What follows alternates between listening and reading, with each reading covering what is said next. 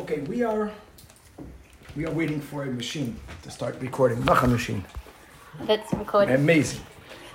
If someone is going to call you in the middle, what will happen? Good question. So I think if you put it on airplane mode, Okey-dokes. that resolves the question. Then you remember to take off. If not, you'll have peace the whole day. If you want to be bothered, then take it off. Okay. We're going through the introduction, and I think it's good to try to move through the introduction relatively quickly. We're not even beginning the actual chapters of the Shar HaBitachon. There's a reason why what we're learning now is important to be learned as an intro. Many people have this notion that Bitachon will bring into the world, will make manifest exactly that which you think is the right thing for you. And we're going to speak more about that later. But as we go through the introduction, it becomes clearer and clearer that what Bitachon is primarily going to accomplish within us is to be in the right frame of mind and state of heart, which is that much more important than the things that actually happen in the physical realm, not to minimize the things that happen. But let me just begin as an intro to the intro. If you think about it, I would argue that almost all physical pursuits that we have, the mashal that I give, at least when I speak to men, is that you want to buy a new car. What you don't really want a new car. You want the feeling that you get when you buy the new car. And the few lucky people that can get the same feeling with the Alte Klanke, Amachaya, they have the feeling and they save money. That's just a little slight. But we're going to focus more about one's state of mind and state of heart. In the context of, we're going through the benefits in his introduction of what Bitachon will bring to a person in one's financial affairs. So whoever is using the white Kahaz Shar Bitachon, we are continuing on page 25. No, we're not even speaking about Bitachon itself. We're speaking about from the advantages of Bitachon. One of the advantages that one has when it comes to exercising Bitachon, that will define a lot better soon. Better understanding what it means and how do we achieve it. What it means, he said in the first liner, it's for a person to rely on God alone. God should be the only rock in my life. And everyone is constantly relying on. The only question is, are we substituting God, at least at times, for self, for things, for other people? And it's either or. If I'm having bitachon 99% in God and 1% in you, then that 1% is an area in which I don't yet have bitachon. And the goal is to rely on God completely, to be Beiteach Hashem Levadoi. And when one achieves that level, or as we strive towards achieving that level, then an advantage that we will have regarding money matters, but he puts another very important caveat, regarding the Torah perspective regarding money matters. And that will be like this. If the person actually will be successful, or everyone is successful, but it's at a moment of success. So if a person is relying on their money, they're going to be hesitant to spend it, even when they have it. When a person has bitachon in God, then when they have no money, they're going to spend it properly in the context of paying one's debts. We all have debts. And he puts all of the debts into two categories. Debts to God and debts to a fellow man. Debts to God is the choices of our lifestyle that we make because we are observant Jews incur expense. That's called a debt to God. Then there is, I chose to borrow money from you and I have to pay it back. People that have money, if their bitachon is in their money, it's difficult for them to part from their money.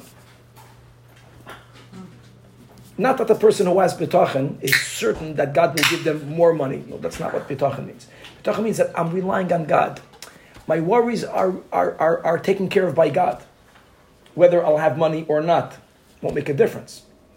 So when I'll have the money, I'm going to spend it properly, meaning I will pay back my debts. I want you to know parenthetically that it says in the Zohar on the portion of Mishpatim, the Elah HaMishpatim Asher Tasem Lifneim, which is the portion of the week that deals primarily with financial obligations. It says in the Zohar, this is the secret of reincarnation. This is the secret of reincarnation. It's like a one-liner, and we understand that to mean that the primary reason why a neshama has to come back is because of unresolved financial debts. In other words, when people say, I came here to do a tikkun, it could be, but the ikar tikkun is because I owe someone money. All of our failings between man and God don't necessitate coming back in this world. Could be that once we're coming back anyways to resolve debts, we might as well fix other things as well. In as much as it's very important while we're here to really want to be here, and as we learn in Chassidus that God's kavanah is over here, and mitzvahs are only over here, I can only give nachas over here. The fact is that when we are over there, we really don't want to come back here. So just having a greater tool that will help us pay back our debts is gavaldik. I mean, it's from the Torah perspective. Now, if a person doesn't have money, but they have bitachon, so that's what I was saying in my little cute introduction, that people want money really not for the money. People want money for the peace of heart and mind, for the calm, for the tranquility. And if a person has bitachon, they achieve that same tranquility and more, even without the money. So I don't have the money. So first of all, the person understands that if I don't have the money, I don't feel weighed down by the fact that I cannot pay back my debts. It's a chanisht. I don't have it. Why should I worry? You should worry. Oh, the famous joke, a guy is not sleeping, and his wife tells him, why can't you sleep? He says, I owe the neighbor money. So she tells him, do you have it or don't you have it? He says, no, I don't have it. So open up the window and tell your neighbor right now you don't have the money, let him not sleep. And you go to sleep. Right? Or the just looking at me, okay, say them. In other words, if you don't have the money and you have the bitachon, you'll be fine. This is not, God forbid, because the person is careless about debts that they have. But I'm saying, what are you going to do? We spoke a few weeks ago that accepting reality as is one of the closest manifestations of believing in God. God is not the God in the heavens only. That's idolatry. The God in the heavens and God on the earth and reality is always the same God. People that have a problem with God have a problem with reality. That's what fantasy is. So they can't accept reality, so they escape by going into this made-up world. It means if right now I don't have the money to pay back, right now I'm not obligated to pay back because I don't have the money. There is such an obligation. When I will get the money, I'll be at peace. So the peace will be found, the inner tranquility. That which money buys you, you'll have even without the money. Another advantage, page 26, that the person will have fewer worries when it comes to guarding one's wealth. But sorry, Rabbi. When someone is wealthy, and you people out there that are wealthy will identify with this, we will all, God willing, become wealthy and also identify with this, is that after you have the money, you have a new worry, not to lose it. How do you guard it? People go out of their minds. They keep on checking the stock market. The dollar now is worth less money. The real estate is being evaluated. So there's a certain worry that people have, even when they're wealthy, that money cannot resolve. That's the worry that money brings, right? Marba nechasim, marba da'aga. If a person has bitachon, they're not going to be reckless, God forbid. They're not going to be careless. No, they're going to honor the pikadon, the custodianship that God entrusted that person with for this while, and maybe for 10 lifetimes, gesund to hate. It's not about disrespecting it, but the worry that people have guarding it, you're not going to have. But Rabbi, if I need to repay someone now, and before when I lend the money, I did have the money, but now to repay back, I don't have. So I'm going to be in bitachon that I don't have to rent it now? No. Okay, very good. So let me go a little bit off track when it comes to paying back money. I can tell you like this, just from a little bit of life experience, that if a person owes money and the lender gave it on terms, I'm lending you $100 and in 30 days pay it back to me. If 30 days comes and you don't have the $100, you might have $10. We're not saying don't pay back if you don't have the money. Then go to the person who lent you the money and tell them, listen, I don't have right now what I could. Let me do what I could. That's just not related to Shara B'tachan. Making a payment plan and following through with it is so helpful in not creating animosity. Like imagine you loaned money, not a gift, you gave a loan. The money has to be repaid. So when people shouldn't stop say, I don't have the money, it doesn't go that way. You don't have all the money, you normally have some of the money. People are living in LA, they're paying rent, they're paying food, they're paying this, they can pay back a debt on new terms. Point is that whatever you could do, you're not going to be overwhelmed with guilt or with pressure for that which you cannot do. Because you're living in the world of Amunah. You're living in the world of Bitachon. Yeah, but the lender maybe is calling every week. This is not related to our conversation. I just think, again, practically, if you make a payment plan, you won't call every week. I think people call every week if you disrespect them completely. Yeah. It's not related to Bitachon, but I do have a question about if somebody owes you money and they forget about it, is it to their benefit for you to remind them so they don't have to come back and repay that debt? No, of course. A small amount of money? Of course. That's what I was You tell them, I'm calling you for you, not for me. Exactly. Not for you. It's a small amount of money, but I never forget it. I don't know why. So I'm going to call and say it's for your benefit. Well, maybe you're not forgetting it for your benefit. Doesn't matter. But it is for their benefit to pay back. $30. I don't need the $30. I understand that. Yeah. So it's definitely, it's not about needing or not needing. It's important. It's important to pay back. Asking, yes. Correct. Okay, I can say something as Bela. If you want, you can forgive it. Yeah. Oh, okay. That's if it's only for them, then just forgive the debt. You would have to let them know, right? Huh? You would have to let Have them to know. let them know? No, they forgot already. They don't know. They're in the They none. forgot. But if you forgive it, then you can't take the money if they pay you back. Okay. You have these beautiful Hasidic stories about these big tzaddikim and something was stolen off their table, and they forgave. Then the Ganef wanted to do tshuva, and he gave the money, and the tzaddik didn't want to take it. They went to a din Torah, one of these very holy din Torahs. The one wanted to pay back. The point of that story was it was a miser. I remember the details. There was a miser, I think, the Barditcheva. There was some big tzaddik that went to the burial of some person that was known to be the biggest miser, and they were wondering why this tzaddik went, and he shared 3 stories about the miser. One of them was such a story. He was far from a miser, but he was very modest in his generosity, and people thought for him to be a miser. Okay, coming back over here, speaking about peace of mind. So here, a person won't be worried. You're not going to be worried guarding your wealth. Right? Let's go on page 27. And this is what our sages of blessed memory say. More possessions, the more worry. And in reverse, who is wealthy, now, you have to appreciate what the author is saying. He's saying something beautiful because we all heard this, or many of us heard the statement. Who's wealthy? The one who's content with what they have. First of all, we're speaking about material things. To be content with our ruchnias is very unhealthy. But in the physical world, to be content with what we have, we understand that's beautiful. You're wealthy when you're content. He's saying something much deeper. He's not saying the word content. Saying that when people have what they have, they can be content with what they have, but they can be worried not to lose it. I'm fine that I don't have whatever it is that I think would make my life even better. I'm happy with my Honda. I don't need a Rolls Royce, but I don't want my Honda to be stolen. Because you can be content with what you have and you can still be worried. He's underlining the word simcha. You're going to be happy with it because it's only bringing you a blessing. It's not bringing you a blessing and worry. Like Kinderlach, they bring you blessings and worry. No, only simcha. Like grandkids. Machayim. V'abeteach b'Hashem. You'll see, guys. V'abeteach b'Hashem yasik to'yel ha'samamin. A person who trusts in God will receive all the benefits of money without any of the worries that money brings about.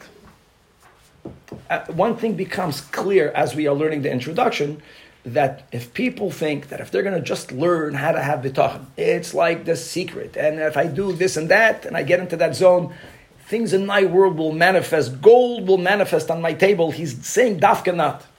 Okay? We're not saying that it might not happen. But the purpose of bitachon is to live with God, to live a life where I am completely trusting God.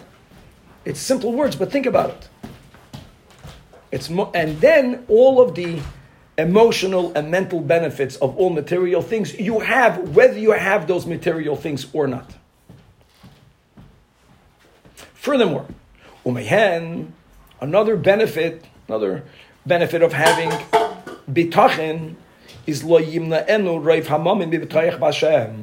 Saying something beautiful. When people have a lot of financial security, they can stop relying on God. Like the big doctor that tells God, I got this patient. Don't worry, God. Worry about the other patients. I got him. No. God has everyone.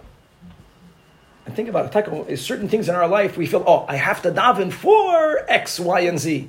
What about A, B, and C? No, A, B, and C, I got covered. No, we have nothing covered. In I, Hashem has it covered. I'm grateful for the things that are manifesting in a pleasant way. But reliance on God is challenged when a person has things very, very well. As we all see. We all have that experience, and that's a national experience. It says, Moshe Rabbeinu foretold it, that when people become very fat, they kick God. In other words, when they have too much gashmias, you have more than what you need, you become very, you don't have to think about God. Now, this is not to say, God forbid, that a person who's impoverished, right, we have to become impoverished to think about God. But we have to learn how to think about God in our plenty. In our plenty, we should think about God even more. All of the Tehillims that are said when people are ill, which is amazing. Imagine if we would do the same thing and a bit more to say Tehillim when something good happens. Mm-hmm. Then God would benefit a lot more by doing good, right? It's almost like we're only giving God attention when things are bad. Which Tehillim would you suggest you say? Whatever it is. A person is ill, they make a chalukah sa Tehillim. When something good happens, make the chalukah times 2. Mm-hmm. Right? Mm-hmm. In other words, if a person who has bitachon, even though he has the money, but his security is not coming from the money. So if the money stays with him a lot longer, he's not going to rebel against God, as could happen, as happens by the majority of people who are very successful in a certain area. In that area, they become arrogant. Arrogance means they deny God. It's me. And if, God forbid, they lose their money, nothing changed. Speak to my father's benefit. My father was very wealthy. For a Brazilian, very wealthy when I was growing up. He lost the wealth he lost. It didn't touch him. That's a big midah. Even when he had it, mamish, he had a certain relationship with money. It's not a financial plan, but it's a bitachon plan. And you can watch people, God forbid, especially when they get older, if they were wealthy and they lose their money, some people it breaks. It can break a person. It's very difficult. Maybe the most difficult is to grow up in a wealthy home. That's what I said. And then to have a lot of finance, that's maybe even harder. But gosh, you grew up in a betachon home. The betachon doesn't change. These are real stories. We knew people. There was a Jew by the name of Rav Mendel Futefas. Many of you heard him. I knew him. Not knowing, but I knew him. I saw him. I heard him fabreng. I sat with him many times. What a Jew. He mamish gave up his life to forge passports to help Yidden run away from the Soviet Union, and it was dangerous to be observant in the Soviet Union. My grandfather, Steri's grandfather, and like many Lubavitchers, sat 10 years in slave labor. Why? Because they kept Shabbos. Imagine living in such a society. And after the Second World War, so Polish soldiers who were fighting on behalf of the Soviets against the Nazis, they were allowed to return to Poland. Many of them got killed. So if you can get their passports and take out the picture of the Pole, I can put a picture of a Yid as a Polish citizen. That was the way that my grandparents left Russia. You needed to forge documents, and Hasidim went into the business of forging passports. Mm-hmm. And the comedy of it, because these people, they barely spoke Russian. Understand? What Polish? Who Polish? And I know my Zayda had his face bandaged up when he left. Bandaged so they shouldn't see his beard. They would never touch their beard. Mamash Mesiras Nefesh. And they went from there, they went the story of Lubavitcher history. So this Yid, the government was after these passport forgers. He knew they're after him. And they told him, run away. and he gave his password away to another chassid. You understand that with the types of Yidden. And they caught him, and he went to Gulag. And when he ultimately came out, he had so many amazing stories that he shared with everyone. And he was a very humble Yid, even though it was a story about himself. But he related it because at some point, it was so difficult, the manual labor. And he was amongst prisoners. Many of them came from very Bahavadika backgrounds. He was not with bandits. He says there was a doctor in his group. There were people that were very prominent people that rebelled against the communist system, and they went to jail, and they became depressed. And someone asked him, how are you not depressed? How can a human being you have a life, you have a family, you have a community, and they pluck you away, they put you in a who knows where. This is not an American jail, which is also hell, God forbid, no one should know. For years, slave labor. So he told him, that's the difference between a Yid, he says, between me and you. He's a very proud Jew. He says that your life was your family. Your life was you being a doctor. Your life, he says, my life is to serve God. Yes, it's important, and thank God I have a family, and he was a teacher, I have all these. My life is to serve God. That did not change. Evidently, God wants me to serve him here. He says the same, he gave a mashal. I was working in the middle of the work, it's getting dark, and you have to stop, and you have to daven mincha. He says, the same thing is over here. Nothing changed for me, and he meant it. So, in other words, what is our life? If a Yid chooses to live a life of bitachon, which is of reliance on God, which means we live with God, that is who I am. I'm with God. Everything else comes from it. Then it's shaykh for us to reach a level that even if, God forbid, a person should lose their money, it should not change them. People with pure emunah, it won't hurt them at all. They won't care. And they'll be happy in their lot. And they certainly won't do what many people do. When people drown financially, they schlep people down with them. Just to know a good klal in life. Not maliciously. That's just like physically when a person is drowning. One of the chachmas of a lifeguard is when you jump in to save them, they might drag you down. I know people that were financially drowning and they knew they needed a loan, and logically it would be impossible for them to pay it back. Large sums of money, but because of their desperation, they don't see it that way. They really think that this will save them, and it can drown the person who's lending them the money. Someone who has bitachon will never do that. Because he never comes to that point of anguish that they feel like they're drowning. They have financial challenges that God is giving them, and he relies on God. And these are very high levels to reach, but at least to have the words, to have that image, to know that every human being has the ability to get there, that in itself is awesome. That also helps a person not to covet. How do you not covet? Feelings, chayvus halavavis, don't want what the other person has. Only with bitach. If you don't have bitachon, it's stam words. Then he adds, page 29, that another benefit, even removing the religious perspective, from a very mundane perspective, is, we spoke about this before, menuchas halev. Menuchas halev means to live a stress-free life. And he's speaking about, the psukim we end, in Chabad, the minig is to end benching with the words, Baruch hagever asher yiftach b'Hashem, v'hoy Hashem yiftachai, which is so wise, not, God forbid, disrespecting the other beautiful manhagim to add other psukim. But why do we end? We end over there because people are hungry. People need to eat. It's a need. Everyone identifies with that. And we know a little bit what it feels like to be hungry. And therefore, we appreciate, hopefully more than less, the blessing of having food. Mamish. There's food on the table. And we thank God for that. But we want to finish the benching by saying that my bitachon is in God, not in my food.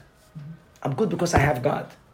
Not because I have the prep food that just in case a war breaks out, I have frozen food for the next 20 years. No, that's not. I'm not saying do it, not do it. Definitely is good for the business of the people that sells it.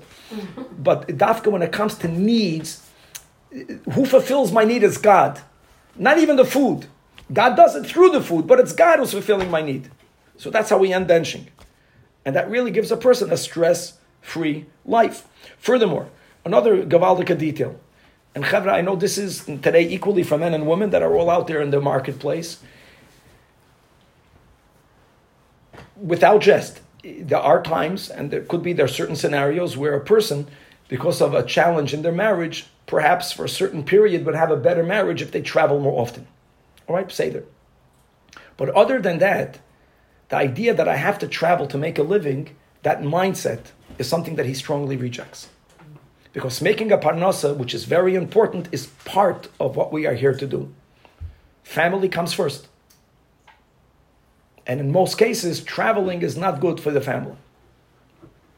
If that is the case, what if people say, but I have to go travel to earn a living? Now, certain people, listen, every person is a person. I'm not speaking towards any yachid, but he's saying a person that would have bitachon, the more bitachon, the more the person will have the emes, not the words, but they'll feel the emes, that my source of livelihood is just a channel through which I'm making my living. My living is coming from God. And the red lines, just like, for Fruma Yidden, Shabbos or a Parnasa, no, I'm going to keep Shabbos. What's going to be with Parnasa? God will find another way. We don't break Shabbos. Something that the other generations already gave us as a gift. Travel. He's against, don't travel to make a living. This looks like that if you'll travel, we're speaking about being away for Shabbos. That's just to know what travel means. Being at home every day, at least in his days, most Yidden stayed in the Beis Medrash, mamash, a lot. They slept there. Or not, whatever works for the family. You come home to help the kids in the morning. Go at night, go learn the whole night in Beis Medrash. The nights were theoretically made for learning. So you go home, you go have supper, and you go learn, which is what you didn't do until today. But then they learned. They stayed as long as they're active in their homes. You go to sleep 12, go to sleep at 2, but help with the kids in the morning. Many people learn early in the morning. They should go home and help out when needed in the morning with the kids. But to travel in a way, he says, first of all, traveling is very unhealthy for the body, particularly in those days. Could be today, it's not as bad as. I'm not saying that it's the greatest thing to sit on an airplane, but the travel then is very unhealthy. And people are going and they're traveling because they say, this is my parnasa. So more bitachon, this is not from a religious perspective. The more bitachon a person will have, the more the person will reject unhealthy sources of income. Not, again, this is dangerous territory, because then a person can, there is a certain line where I have to make my effort and I have to take a parnasa. Like every case is a case. What happens if a person did not find a job and boom, today he got an offer and he has 4 kids and tuition he has to pay, and that demands of him to go to China? Maybe he should take it. I don't think you should just ask it on business class if you can get such a thing in over there. But as an approach, that the more bitachon, the more we rely on the means. We go to the source, and that's going to add to our life stress-free, or at least less stressful, and it's going to enable us to stay in one place. Any questions? 1 million. Huh? I said 1 million. So it's not considered traveling if you're home for Shabbos every week? I would say it's up to the family. In other words, depends what you're used to. Every case is like, not you. I don't mean you. You want me to say that? I'm not even asking about myself. Yeah. I'm just in general. I think the importance of Shabbos and Yom Tov is exponentially more than during the week. Unless they're needed in the home during the week. So let me paint another picture. Many people here are younger. Let's say a person reaches a level of age in life where they don't need hands-on help every morning with the kids because the kids are out of the house. Or that parent sadly doesn't yet know how to interact with the teenage kids. And sometimes, again, if they're not home, it's calmer. That should be taken into the equation. They should make that better. But until that becomes better, like every case, but they're here Yom for Shabbos. You can say to be home every day. Yeah. What do you do about the financial debt thing? Is really hit me. Okay. And my mother, I think I shared this at my mother's shiva. That was her one thing she was crazy about. She was so focused on never owing a dime to anyone, and she would drive us all crazy our whole life about it. We didn't know why. It was his mum's thing, and many years later we realized that that's a thing, and it's a real thing. And she wasn't at all at all. We didn't know any Torah at all. Anyway, so I'm thinking back, is it considered a debt?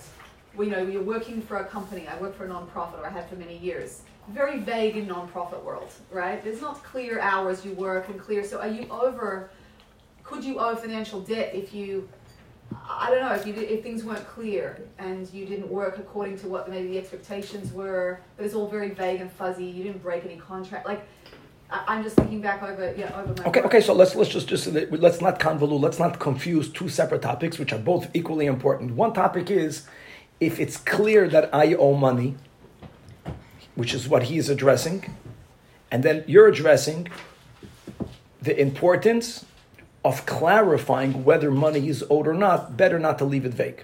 Whether I have the money to pay back or not. So if we find ourselves in a scenario that something happened in the past where it's not clear, so if either party is moichel, then that's fine. Which can happen. Listen, it's not clear. Let's make an agreement. If I owe you money, please forgive me.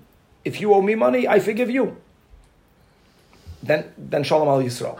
But I'm saying if things are left vague and there isn't a real mechila, right? It's not $30. I'm just being practical. $30, you know, most people, normal people, they'll be moichel, big deal. That person should come back to this world because of the $30. It doesn't make sense. Yeah, but sometimes it comes to whatever the larger money means to whatever person. I think it's important to clarify it, to give it chashivus, not because I'm the wealthy guy and if I'm going to find out that I owe you money, that I have the money now to pay, or I expect for you to pay me now. No. The payment plan we'll deal with later. I think it's good to shed clarity. And that's not only in money matters. I think in many matters that many people, when they're younger, they put it aside. If they are be'emes moichel, beautiful. But if it's lingering in my heart, at some point, when we're alive, never hurts to have a conversation and to clarify something, not to make the whole life out of it. Like some things that are dormant should be awakened in the right setting where it's going to make things better, even though there'll be a little bit of pain. Now, going back to paying back debts, he's not saying that a person should be at peace. No, if I owe money, I'm a chuyev to pay it back. But like today, how will I live today? If I know that today I can't do it, I'll give it to God. Give it all to God. The worry. Oh, the one. Let God worry. Let God worry for me. Let God have mercy. Means I'm going to have to come back to the world again. It's such a not good for me. But now, today I can't. So now what? Not to minimize the choiv. Not to minimize the seriousness. But let's take it a day at a time. If today I can't pay back, can I enjoy coffee? Well, you shouldn't be going to a spa, right? Not to a spa. I'm just saying, like, you shouldn't be spending money that when you owe money on frivolous things. Whatever frivolous means. That also gets a little bit convoluted. That's what I'm saying. That's what I was saying to you, Daphne, that when people say they don't have money, it's not that they don't have any money. It's they don't have that amount of money. And if you make an agreement, it's so advantageous, practical. Even if you owe a person $50,000 and you tell them, I know that you were expecting to get the whole $50,000. I don't have $50,000, but to show that I'm respecting the debt, let me pay you $200 a month, Oigevalt. I mean, they're going to, or 200, but might be disrespectful. Every case is a case. But if a person, taka has nothing and they offer that, I think a heart feels a heart. It's going to be very much appreciated. I mean, the person that gave that $50,000 to someone that wasn't likely to pay it back, I think he would hopefully know that before he's giving it. Sometimes we don't know that, and sometimes the recipient circumstances changes. Yeah, like before COVID. It really can happen. These things happen. And it's just a matter of time. I think in life, all of us will be zoicha, amen, to lend a lot of money and not to get the money back. I think it's a big schus in life. And not to be on the other side of the spectrum, and you'll be disappointed. And to come to a point where... It's a schluss to not get your money back that you lent? I think every time... Not needed. Okay, I know. I don't want to say what I mean. I mean is that every time when we do a mitzvah, we pay a price for it, I think it makes the mitzvah more valuable. So sometimes you pay the price prior to. Like you're going to pay $100 for the lemon, for the esrog. But if that's what God wants me to do, sometimes you pay the price after, which is like you loan the money, like they say no good deed goes unpunished. There's a beauty to that after it happened. God forbid it. When Mashiach will come, it's not going to happen anymore. Really, a mitzvah should right away bring about a pleasant result. But in Golus, it doesn't happen that way. And I think there's a beauty to that. There's a beauty that we're faithful to God no matter what. Not because we are, it's all shaloi l'shma and everything will be good. I want to be real. Before Mashiach's coming, could be that because of my mitzvah, I'm going to get penalized. Certain mitzvahs, even no, we stay up the whole night of Shavuos. Is it healthy for the body? No. Okay, I'm doing it anyways. There comes a line, but wherever that line is, I think paying a price for a mitzvah, if it's received the right way, is something beautiful. In that context, I meant that imagine you'll have the ability to lend money, but not as a gift. You cannot lend it because you need that money in a month. You need it. But you have Rahmanas, you have Avos Yisrael. You lend the money, not you, all of us, and it's going to happen that person won't pay back. Isn't that a great place to be in versus then on the other side? All right, compared to that. What if you owe something to somebody, whether you borrowed, and then you can't find that person anymore? Should you give the amount to tzedakah? So that's a great... So you would have clean, so you don't feel gezel, so you are clean with money with everyone. Okay, very good. So this is a Mishnah, and just it's a technical question, but it's a good question. The Mishnah is speaking about the case of theft, but I'm going to apply it to a loan the same, which means that if Reuven, let's say, just as a name, Reuven stole, he doesn't remember from whom he stole, and he wants to do tshuva, and he wants to give back the money. So the Mishnah says, if he remembers where the victim lives, he should donate something that is benefiting all of the people in the city. So at least some of that money will go back to the victim. The Mishnah, even a bridge, build a Beis HaKnesses. The Mishnah gives a few examples, not because of the religious part of the Beis HaKnesses, just something that everyone there makes use of. Same thing with the loan, the same concept, because if I don't give back the loan, I'm a ganef. I stole the money. That's called genev, even though I didn't take it with aggression. It came to me peacefully, but now, me not returning it, I'm doing an act of thievery. So if I want to give it back, I don't remember to whom, so at least now listen, in reality, it's very rare this. I mean, the person has Alzheimer's. I mean, what do you mean you don't remember from whom? No, the person has disappeared. You can't track that. So he has relatives, he has children. You're right. It could happen. I'm just saying it's not that common. Right. You give it back to the person's family. Go find his wife, or go find the husband. Go find the kids. No, it's a single. If he's not Jewish. Nothing to do. Nothing. You're not allowed to steal from a goy. Same thing. Well, clear. It's not our money. Can you address something? Because the fact that have bitachon that Hashem is going to provide for us. I'm just saying that as a fact. We have bitachon. We're not there yet. See, we're not there. That was my whole point of today. Okay. But so we have bitachon that Hashem's going to provide. No. You're going to trip me up. Okay. You're tripping me up, Ellen. We have bitachon that the life that I have today is exactly the life God planned for me, even though, in retrospect, a lot of it is because of my terrible choices yesterday. Nevertheless, today, my life as it is the life that God planned for me today. And me embracing it with the spirit of, I have bitachon in God. Not that things will work out the way I want. He's Befedish not saying that. He's saying that if you have money, then you're not going to hoard it. You'll pay back debts. You're not going to be worried about, if you don't have money, that's the reality today. Now, I have to make an effort to make sure that tomorrow is better than today. 100%. But right now, it's about an inner type of peace. It's an inner peace that bitachon brings about. He's focusing on me relying on God. There are needs. I know I have needs. So I have to rely on someone. Not, I'm relying on me, I'm a self-made man, or I'm relying on you, or relying on my bank account. I'm relying on God. But you still have to do your hishtadlut for sure. Okay. For sure. I was clarifying. Okay. I mean, I knew that's the answer, but I wanted to address that. Okay, I think we should stop over here, and we're going to speak a little bit about Shavuos. You can begin with specific questions, or I can just give a quick couple of pointers regarding Shavuos, which is important.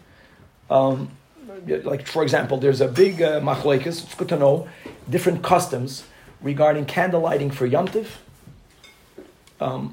Shabbos, we have to light the candles before Shabbos because we're not allowed to create fire on Shabbos. We are not even allowed to pass fire from a pre-existing flame on Shabbos. On Yom Tov, we could light from a pre-existing flame. So even Minik Chabad and many others that are medagdik, that on the first night of the Chag, we should light the candles the way we do it for Shabbos, which is 18 minutes before sunset. Other people don't do that. But this year it's not shaykh to do it, just to be aware of that. Because this year, Shabbos is Erev Yom Tov, and then the idea is, so what time do I light? There's no what time prior to Kiddush. And this is an achrayas. You're talking about a Motzi Shabbos. Yeah. No, it's if it's 18 minutes before, or only word the same thing by every second night Yontif. Every second night Yontif, you can't light 18 minutes before because it's still part of the first day. Just no, there's no time. What time is candle lighting? No, it's not connected to time. It's connected before the meal because the candles have a lot to do with eating. It's not only about the eating, and also to remember, and therefore it's good halachically, even though many people have these beautiful minhagim and they light it on their fireplace, and you should all have big fireplaces, but it's good to have 2 candles on the table. Sometimes we On the table, and that should be lit before the meal. It's connected to the meal. So that's this year. The minig of having milchiks is a minig connected to the first day of Shavuos only. I'm not saying that people can have milchiks the whole time. Correct. There's an inyan to have lechem and basar and even the first day Shavuos, people who really are on that level, they have milchiks and fleishiks. If the thought makes you uncomfortable, then just have milchiks and you're fine. You should have simcha, that's what you should have. But ideally, we should get to the place that doing all of these details will add to our simcha, not subtract. Milchiks has to come before fleishiks. Kiddush is connected to a meal. So you make Kiddush, and you have to have a mezainis. I speak about it every year. There's a big machlokas that's unresolved for people that eat their hearts full, then there's nothing to talk about. People who theoretically limit their intake of cheesecake.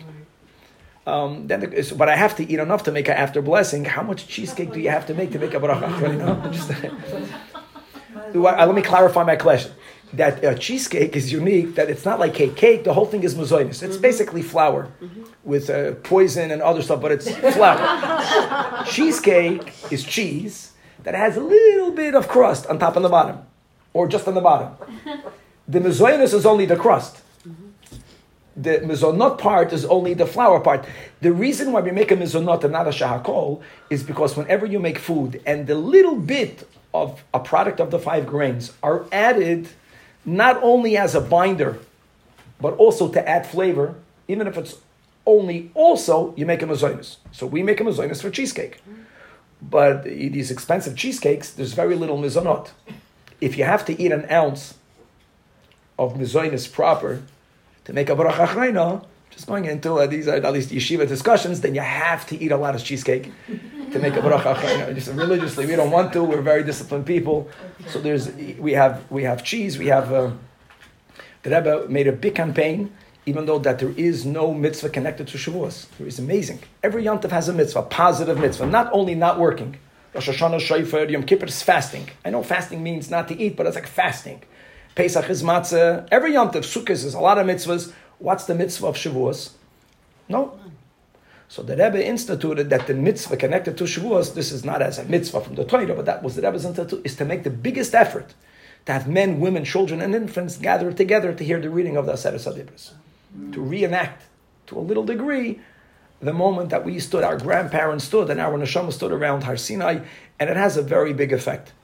Even though, shul is full, to have the shul packed, and to have men and women and infants, and this is a Maimon Har Sinai, and to give some special additional attention to the children, this is our miftzah of Chag HaShavuos, and to invite people. It's an easy thing to tell people that we know that are not necessarily shul goers to make an effort to come to shul for the first day Shavuos to hear the reading of the Aseret HaDibros, which is the bedrock of life. There's a minute to stay up the first night, and just for the record, that ideally the people should read the Tikkun, which is very unpopular.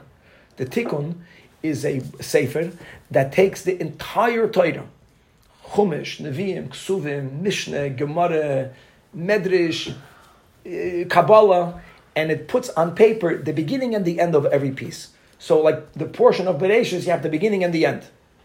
Noach, the beginning and the end. To read the Tikkun, if you read well, it's going to take you around 4 hours. Wow. So we read through the whole Torah. This is the ideal old minig of how to spend your night Shavuos at night. I can say maybe it's the sin of our generation, but I say already when I began shul in the 80s and the 90s, people that were not religious are not coming to shul to read the tikkun. Where do you find that?